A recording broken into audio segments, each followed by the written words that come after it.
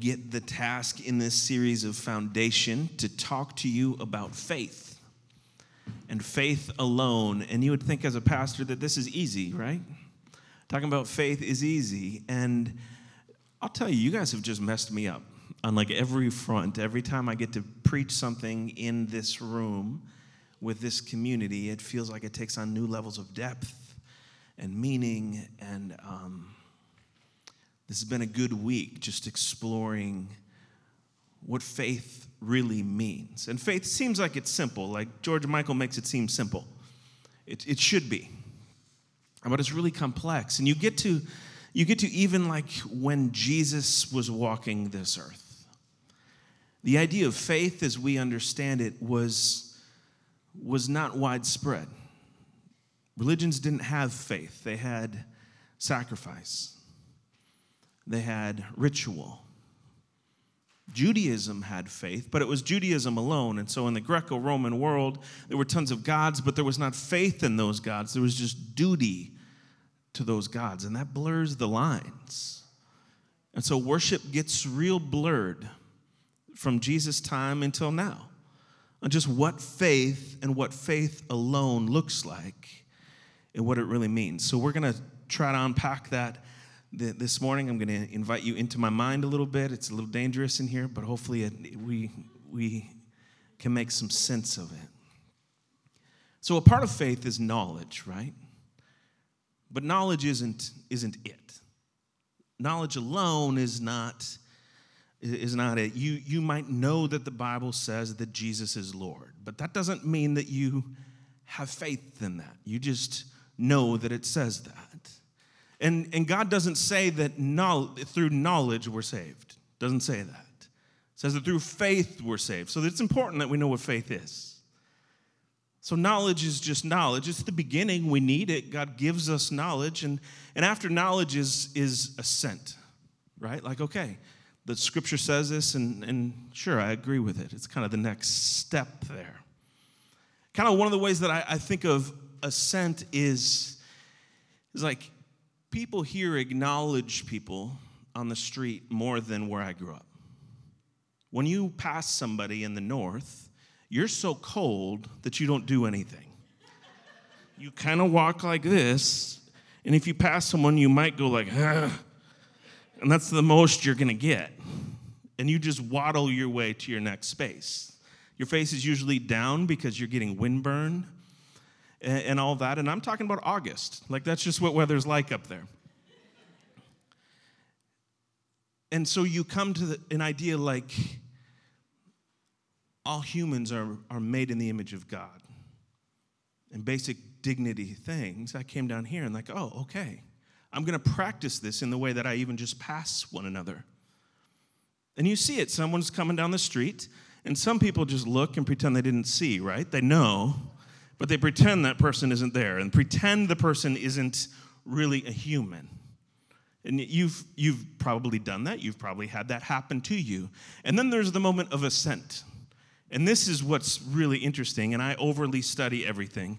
And I'm always certain that I do everything wrong, so I think too much about it. So you see someone a block away, and this is what my mind does. This is what my mind did this morning on the way here. I'm carrying that big box of things, looking super awkward because that's what I do, and I see somebody walking my way, and my first thought is, do they have earphones in? Because if they have earphones in, then it's a silent greeting. And then I have to decide if the head goes up or if the head goes down. And that takes me a half a block to know which one it goes. Half a block at least. And in that half a block, I'm making eye contact in a semi-creepy way, just hoping for the acknowledgement so that at the correct time, I go up or down and guess the correct way. And if there are no earphones, then you have to decide what the greeting is. Good morning. Hey. How are you? What is it, right? Somebody greeted me, I thought, and I was all excited, and they said, no, I wasn't talking to you. I was talking to that guy. I was like, you're totally messing up my morning. I was giving assent to the dignity of God in you, and you just totally didn't see me. But all of this is the process, and I think I'm doing okay. Like, I see someone, okay, this is getting more natural. And I can do it, and I can greet people. And then you hang out with a friend like Miss Diana, and it's just all thrown off, I'll tell you. So she came to my house one day, and we're talking on the sidewalk and someone walks by and I give them the head nod and she blocks them. Hey, how you doing? I hope your day is awesome. The Lord loves you. And like, oh my goodness, that's what I need to do. If that person dare be playing music, she's going to be like, oh yeah. And it threw off my world.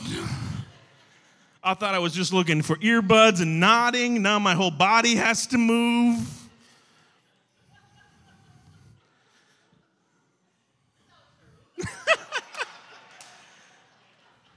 But that is assent. And then after assent comes faith. So there is knowledge. Jesus is Lord. Okay, that's what Scripture says. There's assent. Okay, I see that could be true. And then there's faith when you live into that reality. When you're not just nodding to the idea or grunting to the idea that He's Lord, but you're living in the reality that He's Lord. Does that make some sense? Here's a definition of faith I want to give you. Faith is belief in God's words, trust in His Son, Jesus Christ, and faithfulness in living out His commands. The totality of faith is that. It's not just knowing these things. It's not just head nodding in assent. But it's putting belief and trust into this, and it is a life work. Having faith is a life work. So we're going to look at 3 different spots in Peter's life, and hopefully this will be encouraging to us. We're going to start at the call of Peter in Luke 5. Go ahead and open there if you've got a Bible or a device. It's on the screen. This is the longest chunk we'll look at, but the first 11 verses go like this. Once while Jesus was standing beside the lake of Gennesaret, that's what I'm going to call it, and the crowd was pressing in on him to hear the word of God, he saw 2 boats there at the shore of the lake. The fishermen had gone out of them and were washing their nets. It means they were done fishing. He got into some of the boats and got into one of the boats, and the one belonging to Simon, and asked him to put out a little way from shore. Then he sat down and taught the crowds from the boat. When he had finished speaking, he said to Simon, "Put out into the deep water and let down your nets for a catch." Simon answered, "Master, we have worked all night long, but have caught nothing. Yet if you say so, I will let down the nets." When they had done this, they caught so many fish that their nets were beginning to break. So they signaled their partners in the other boat to come and help them. And they came and filled both boats so that they began to sink. When Simon Peter saw it, he fell down at Jesus' knees, saying, "Go away from me, Lord, for I am a sinful man." For he and all who were with him were amazed at the catch of fish that they'd taken in. And so also were James and John, son of Zebedee, who were partners with Simon. And Jesus said to them, "Do not be afraid. From now on you will be catching people." And when they had brought their boats to shore, they left everything and followed him. This passage is incredible. They're done fishing, and just to be polite, Simon, and note when he's called Simon and when he's called Simon Peter, it's very interesting when that comes about. But Simon pushes out from the water. "Sure, I'm done with the day. I'm kind of tired, but you're a rabbi. Sure, I'll push out." And then this rabbi says, "Put your net in." He's got to be like, you got to be kidding me. I just cleaned my net. But okay, if you say so, I'll do this. Puts his net in and catch so many fish that 2 boats are ready to sink. That's a lot of fish. Like, they know how to build boats. They're not me. And 2 boats are about to fish, or to sink because of all the fish. And so Jesus calls Simon Peter to follow him, and he leaves everything for faith. If that rabbi, if that man can bring up that catch, which is supernatural, I'm following him with my life. And maybe you've had a moment like this. This is this faith in what I would say is a big, unshaped Jesus. You don't know all that you're following. You just know that's remarkable. Whatever Jesus just did is incredible. I have faith in that guy. I don't even know what that guy really means, but I have faith, and I'm going to leave everything and go follow. I had one of those moments.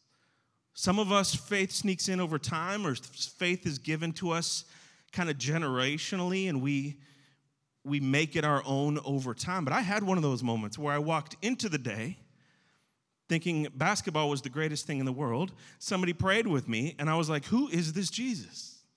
I'd heard of Jesus my entire life, but this giant, unshaped Jesus that this person just prayed to, talked about, I have faith in that guy, and I'm going to go figure out what all that means.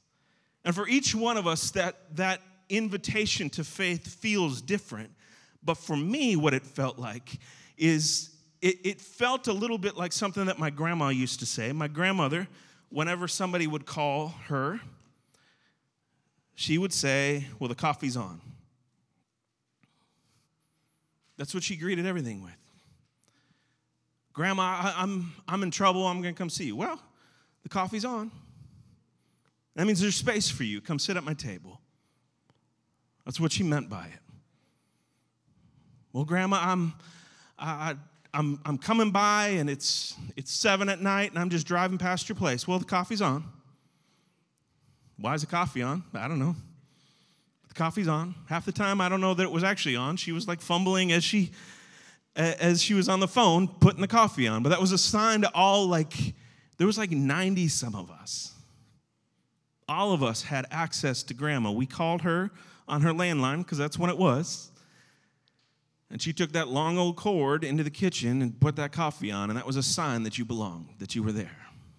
And I remember I was so lonely when I came to faith that it felt like God was another person besides my grandma, where I just knew the coffee's on. I can go there. And if the God who made all of this is one that says the coffee's on and you can come, I'm in. I don't know what it means. I didn't know what all Jesus meant, but I have faith in you. If you've made everything, if you are all powerful, and you say that I have access to you, I'm in. And at 14, I was in. I was in this. I didn't even know all that I was in for. I didn't even know what Jesus meant. And actually, if you're like me, your faith included a whole ton of equations. And this is where we were talking earlier about the Greco-Roman world and how they had sacrifice they had to do and all of these rituals they had to do. Often, when we come to faith at the very beginning, our faith has a bunch of equations. Let me show you. Maybe I'm the only one who's this broken, but we'll see.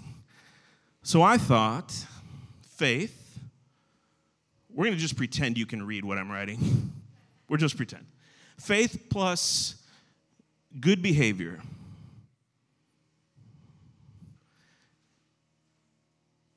would equal God likes Matt. Any of you ever have anything like that? I thought if I behave well and I have faith in Jesus, he's going to like me. And if he likes me and that coffee's on, I'm good for life. And then I realized that was kind of an immature little equation.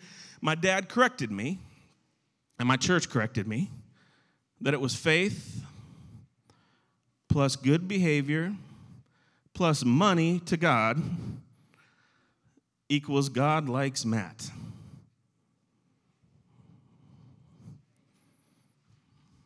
And as long as I gave money to God and I behaved well and I had faith, then I was good. And God would like me. And if I did those things, he'd like me. And as soon as my behavior was not good, well, that means he doesn't like me. And as soon as I forget to give him money because, well, I spent it on everything else, that meant God didn't like me. In those moments where my faith was like, that means he doesn't like me in that equation. And when I was first a Christian till way too long, that's what my faith looked like. There were other ones that I lived by. I don't know if you did, but if I have faith, plus I pray a lot, that equals God gives me what I want, which is just a smiley face. If I pray enough about it, and you could even twist scripture to affirm this.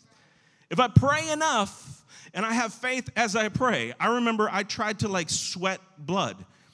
It's not very easy to try to do that.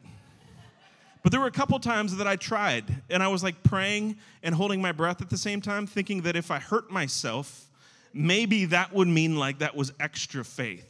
That's extra silly. But I thought maybe if I'm hurt as I pray, that's really good. So I prayed a lot. I don't know how much I was actually praying. I was just really grunting. Plus faith, I thought that meant that I would get what I want. And they weren't really, they were selfish, but it wasn't like I was asking for some super silly thing. I was asking for real desires in my heart. I had another one. Let me see if this one, it all works for you. I had faith plus be nice plus pray plus money to God plus morals. If you can work that advanced equation out, then you get an easy life. And troubles will avoid you. And if you have trouble, it's because you either don't have faith, you're not nice, you don't pray, you don't give money, or you're not moral. And anytime life didn't feel easy, I went and worked on one of those variables. Because I thought that this is what that big, undefined Jesus that I had faith in looked like. What this is, honestly, is leftovers, is remnants of first century Greco-Roman belief married to the early church's belief where we've got to perform and have faith and all this kind of stuff. And sadly, the church benefits if we live all locked up. Because a lot of churches like this, because that means I get to control your morality and I get your money. And so sadly, we aren't very honest about that this is not faith. That is impossible. That's what that is. That's impossible. But something happens in us when our faith is in that, and then we realize that those equations don't work. Have you ever been there? Where those equations that you picked up as faith, you find out that they don't work at all. Now, the truth is, God does like Matt. And I struggle with that every single day. Because I feel like I can't uphold my end of the equation. But he just likes me. And the truth is, the coffee is on. But what do we do with that? And what do we do in those moments when it's painful? Because it's painful when those equations are wiped away. It's painful when all of this leaves and the access to the easy life leaves, even though it's fake, and the access to getting what you want leaves, and you're left with the reality that he likes you, and you're to live by faith, and that's it. And that you're to live by faith in the fact that he is God and that he likes you. Well, what do we do there? We see this in Peter's life again. There's this really difficult teaching in John 6 that Jesus gives to all of his followers. At the time, there's the disciples and others who believe. And then there's people who are just following because it's cool. There's fascinating stuff going around. Everywhere that Jesus went, there was a carnival. There's people getting healed. There's people getting fed. There's just massive stuff going on around him. And so some of the crowd just followed because it was interesting. And if you read John 6, Jesus gives this extremely difficult teaching. And he gives it because he's trying to, if you don't believe, you're not going to keep following after that one. He gives this teaching because if you're just there for to see miracles and to get a free meal, and then you hear that he says, well, you've got to eat of my body and drink of my blood, they're going to be like, whoa, I'm not a cannibal. I didn't sign up for this, and they're out. And so everyone who just is interested in the side things of Jesus, they leave. And yet for everyone who believes, Jesus erases all their equations. He erases that they're going to have this earthly kingdom with him as the king.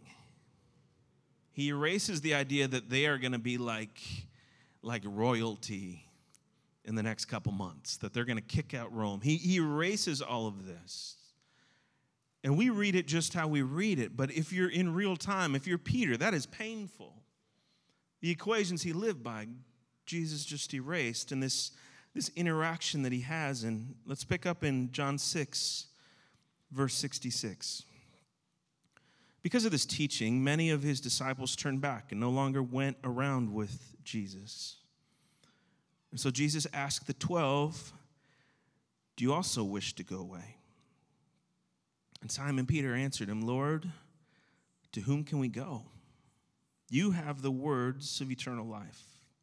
We have come to believe and know that you are the Holy One of God. You ever been there?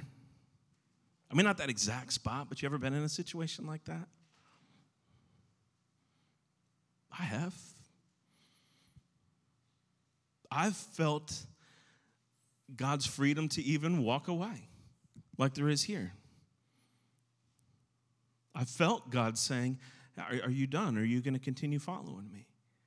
I don't live with this like bondage to Christ so much as like he just pulls me around. I'm submitted. That's different. And he says to Peter, are you going to leave? Is this your exit ramp? And Peter, real honestly, I don't think this is a happy statement. Sometimes we read it like, to whom else should we go? I think this is like defeated a little bit. But it's also like the most honest statement.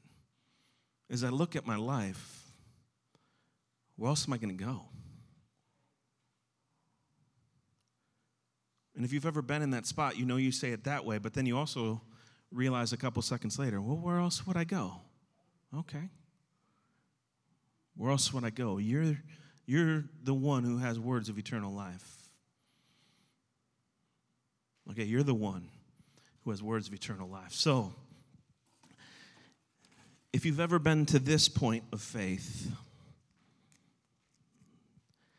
you know that the coffee's still on.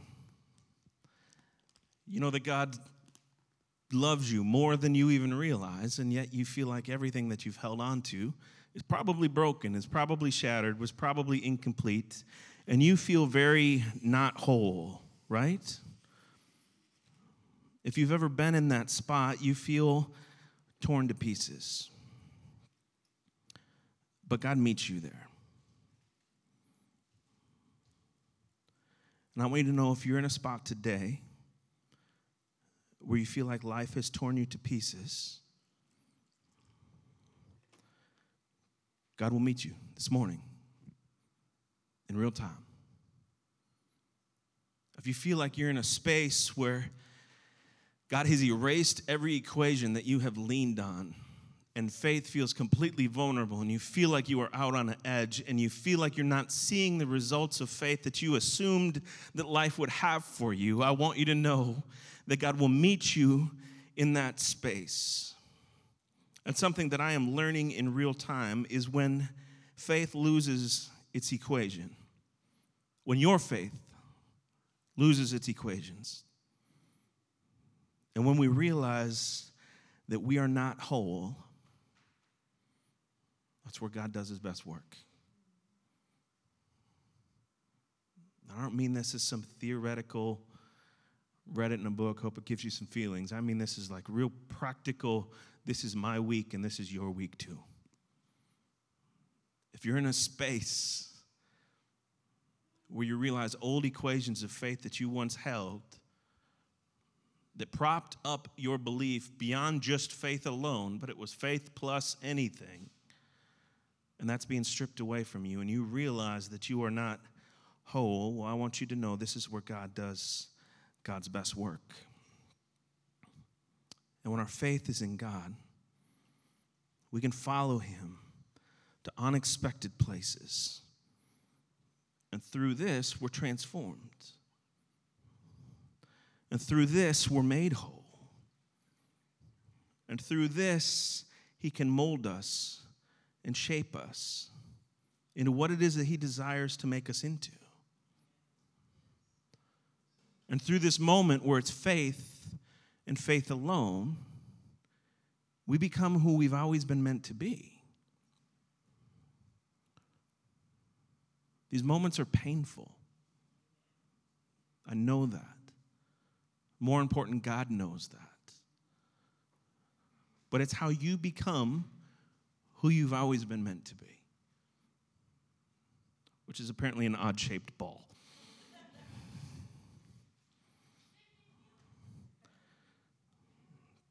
You see, it's not through perfect behavior, but through faith in him and who he is that you are transformed into who it is that you are. And so let's look at this in Peter's life, because this happens to Peter. So Peter had an equation, if I have my pen.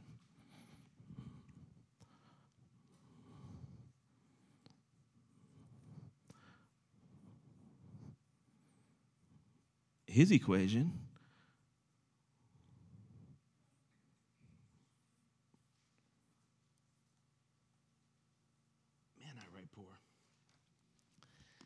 was if you are a Jew and you have faith in Jesus, then you're a follower. It was a pretty simple equation. He didn't have all these performance things in there like I have. He didn't have these rules on prayer. He didn't have all of these things. He just had, if you're a Jew, and if you aren't born a Jew, then you become a Jew. And then you have faith in Jesus. Then you're a follower of Jesus. You're one of Jesus' people. And then he had this equation that in being a follower that you have new life. That life is brand new. And that Holy Spirit of Pentecost is the God who lives within you. And all of that is reality for you. And then Peter meets this person named Cornelius. And he goes into Cornelius' house. And he goes in there kind of uppity. And he goes in there judging Cornelius and reminding Cornelius how benevolent he is to be there in his presence and how he shouldn't even be there. But hey, yo, I'm Peter and all that kind of stuff, right? And he goes and he explains the good news. And before he's even finished, we pick up in verse 44 of chapter 10 of Acts. While Peter was still speaking, the Holy Spirit fell upon all who heard the word. The circumcised believers who had come with Peter were astounded that the gift of the Holy Spirit had been poured out even on the Gentiles. For they heard them speaking in tongues and extolling God. And then Peter said, "Can anyone withhold the waters from baptizing these people who have received the Holy Spirit just as we have?" So he ordered them to be baptized in the name of Jesus. And they invited them to stay for several days. And it was there that Peter stayed. It was there that he was transformed for. It was there that he was molded for. It was there that his equation changed. It was just faith equals follower. Faith equals new life. That's it. All these other conditions, all these other rules, all this other stuff, though we somehow draw some comfort from it, it's not that. It's faith alone. Brings new life. That's Peter's journey. In some ways, that's my journey. And I know quite a few of you, in some ways, that's your journey. And that's what God is doing within us. And so I want to give you an opportunity to respond to this. Maybe you find yourself in one of these three places. Maybe you find yourself not yet realizing that the coffee's on for you, that there's access, that God says, hey, I made everything and I want you with me. And so that initial step of faith, that initial belief in that really undefined Jesus, maybe that's the step of faith that is there for you today. And if it is, In a second, we're going to have some people who would love to pray with you. We would love to celebrate with you. When you're ready, we'd love to baptize you in the name of Jesus and celebrate that faith and that faith alone is all that you need. But I know some of you. And when you look back, you have a long story with God. You have a story of that faith, but you're living at the stage of your equations being erased. And it's simple to do on a whiteboard, but it's painful to do in real life. You're at the space of realizing that you're not whole and being poured out and not sure why you're being poured out. And you live with that ache and that vulnerability that if this equation is not what's being asked of me or not being promised of God, then I don't know what to do. When you feel vulnerable and your faith is being refined in this moment. And if that's you, we want to pray with you too. That you'd continue to have courage. That you'd continue to have wisdom. That you'd notice God's grace for you in the middle of it.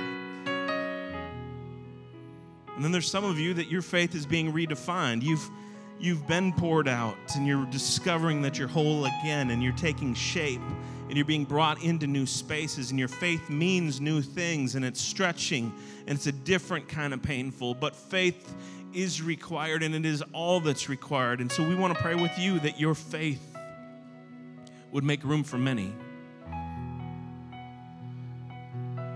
That your faith would be fortified. That this might be a place that sure knows some things about God and gives assent to some things about God. But this might be a place where we have faith and faith alone. That God's all we need. And then we might live that out beside one another. And on the day where your faith is weak, that you might lean in mine, like Angel said so often. And on the day that my faith is weak, that I might be able to lean on yours.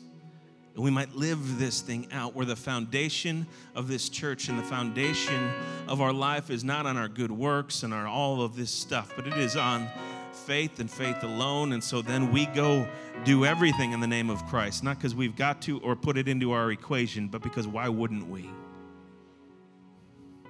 If that's all that matters, then I'm in. And there's no guarantee this is going to be easy. There's no guarantee of, well, he is going to like you, I know that, but there's no guarantee on the other end except that God will be God and God is good. And I've been at this like 26 years. That's about all I need. Some days I'd like some more, but there's grace for me on those days. There's grace for you as well.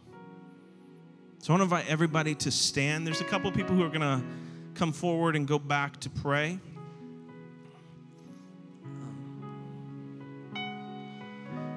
But I want to pray over all of us. And as I do that, I want to encourage you to see somebody for prayer. If Josh was in the back, we've got Jamel. I can step over here if nobody else does. But we want to pray with you. Not that something magic happens because of our words, but because God says when several people gather together and pray in his name, that by faith, he brings things about. So Miss Angel's over here. So I want to encourage you, pray with somebody. We'll sing this song in closing. And I've been praying that we might be marked by this week. That we might live into faith at a deeper level. So let me pray for us right now.